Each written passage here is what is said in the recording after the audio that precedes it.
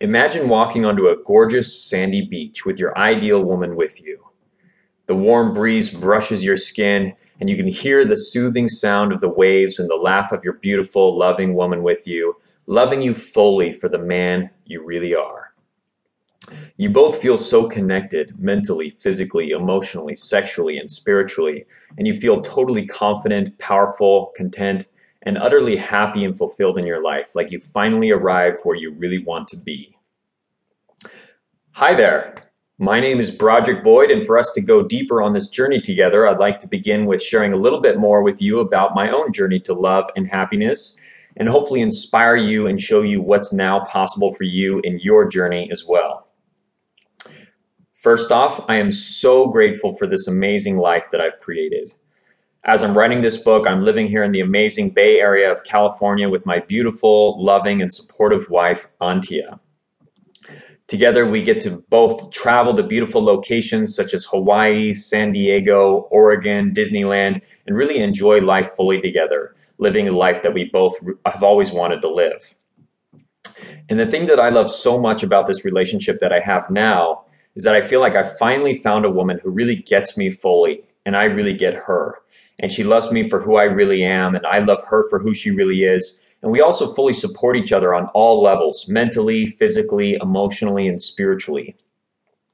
I also love that we support and help each other through the tough times and the great times, enjoying life and helping to change the world together, feeling totally fulfilled, content, confident, happy, and satisfied with the life and amazing relationship that we've been able to create. And of course, it wasn't always like this for me. And my story begins growing up in a household where I felt very controlled by my mother, which is what I feel got me onto this path originally. And growing up, I felt like she was always telling me what I could do and what I couldn't do. And she was very overprotective of me. And she would keep me locked up in this little golden cage where I was very comfortable and safe, but felt totally restricted and unhappy. And so I was pretty frustrated and angry about that growing up.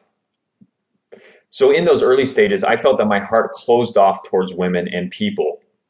And I never wanted to be controlled by anyone, especially a woman, ever again. And fast forward a few years, and I worked on breaking free of my parents' influence, and I got into college. And in college, I did a little bit of work on myself. I read a couple of books, and pretty soon I got in my first serious relationship. And this woman and I were together for about 2.5 years. And it was an okay relationship, and we had our ups and downs. But after 2.5 years of being together, she actually decided to dump and to leave me. And when she left me, I was actually very devastated by that. I felt like I screwed it up, and I wasn't being the best man I could be. I felt guilty and sad for having it go the way that it did. It had gotten so low, actually. At one point, I tried proposing to her after she broke up with me. And she said no, and she said she couldn't. And we both cried, and I was just devastated. I had worked on opening my heart just as much as I could during the relationship, but it just wasn't enough, and I was crushed. So a few months after we broke up, I entered the deepest depression of my life. I felt totally rejected, sad, alone, angry, and I had no great social life or social skills to turn to, and my confidence and my self-esteem was just shot and gone. This deep depression went on for me for about 1.5 years.